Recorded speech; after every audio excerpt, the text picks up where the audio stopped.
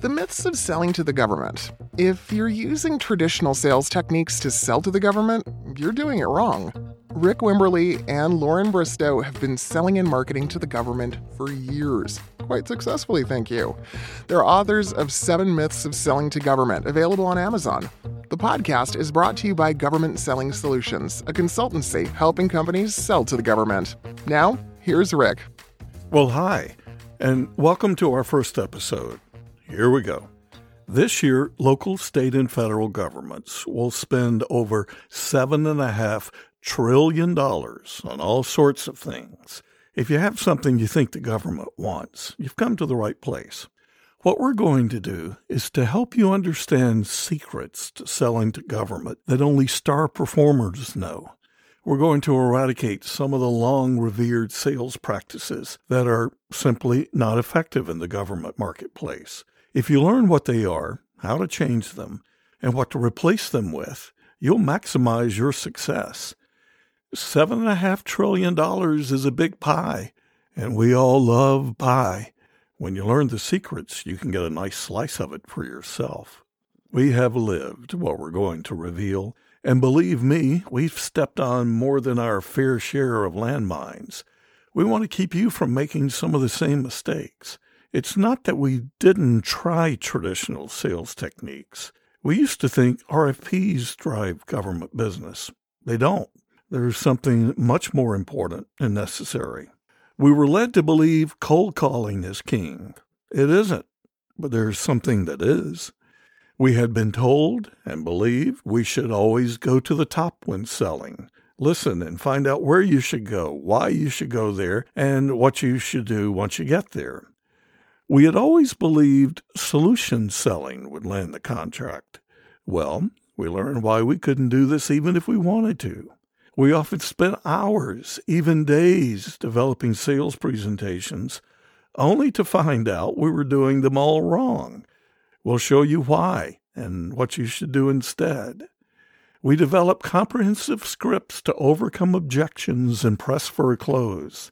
Then we discovered these techniques were way overrated. We thought sales and marketing work hand in hand. They do not. They're not even on the same planet.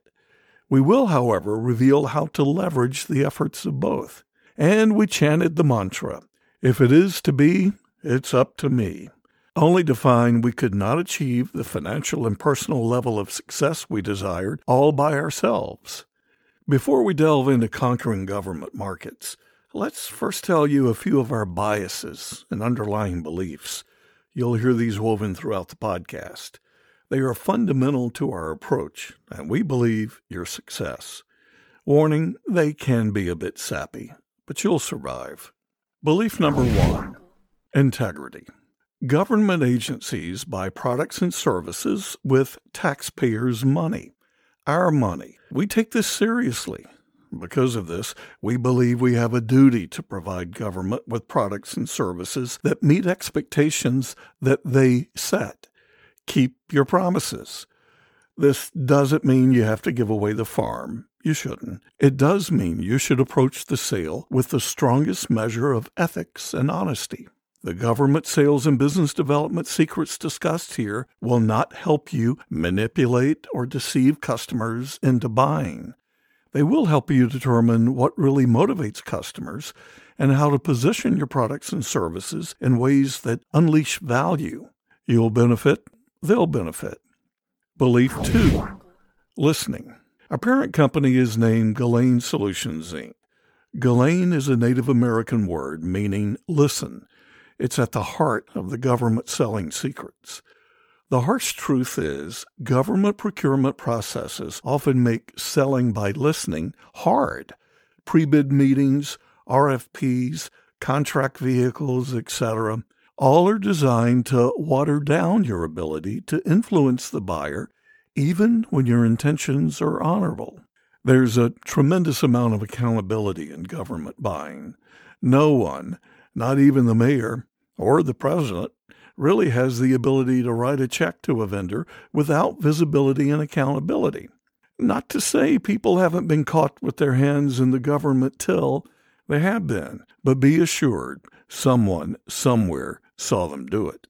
In order for the government to buy something, there's generally a complex maze of things that must happen before any checks are written. Unfortunately, the limitations designed to protect the public's money also dilute the sincere consultative professional's ability to diagnose and present creative solutions. Despite the challenge, this podcast will teach you ways for getting to the heart of buyers' needs, then presenting your approach to fixing the problem, despite the maze you'll be navigating. Beliefs 3 and 4 coming up. Frankly, selling to government isn't for everyone, but it can be very lucrative, and some people just have a knack for it. Over the years, the people at Government Selling Solutions have taken the knack they have, solved the myths, and figured out why some people are really successful at it, and some just aren't. Government Selling Solutions offers sales training, capture team coaching, strategic and tactical planning assistance, and mentoring, and more stuff. Contact Government Selling Solutions by going to govselling.com. Govselling.com. Government Selling Solutions. Getting government sold. Welcome back. We were talking about some of our biases and beliefs. Belief number 3, process. Now, we're not big fans of imposing weighty, rigid processes on sales folks.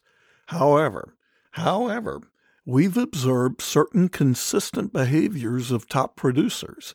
They're not afraid of process.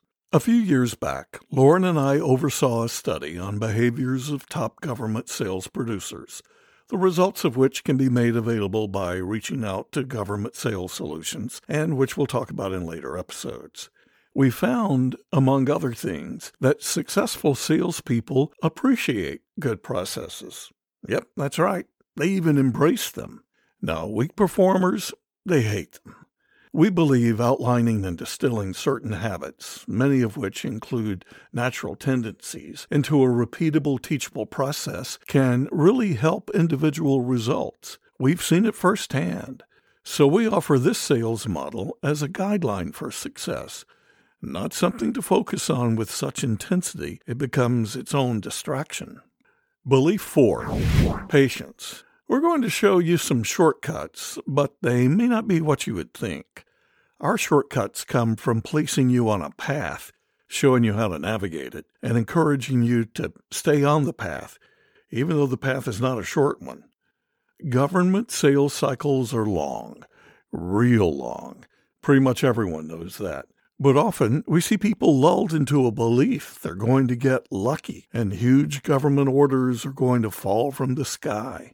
They say they know better, but when a year passes and government sales haven't closed, they start looking toward the blue sky. When they see nothing but blinding light, they lose patience and get off the path. Now, don't get us wrong. Even the best of paths need navigational adjustments, but getting too far off the path means you just waste time trying to find your way back. This is a common problem in government sales. We've seen it time and time again. But the rewards for staying the course can be quite nice indeed. Are you ready to open your mind to new ideas that may challenge your old ways of thinking? Are you prepared to eradicate harmful selling myths and succeed like never before in government sales? Then go to the next episode and let our odyssey begin. Today's episode has been brought to you by Government Selling Solutions. Government Selling Solutions. Getting government sold.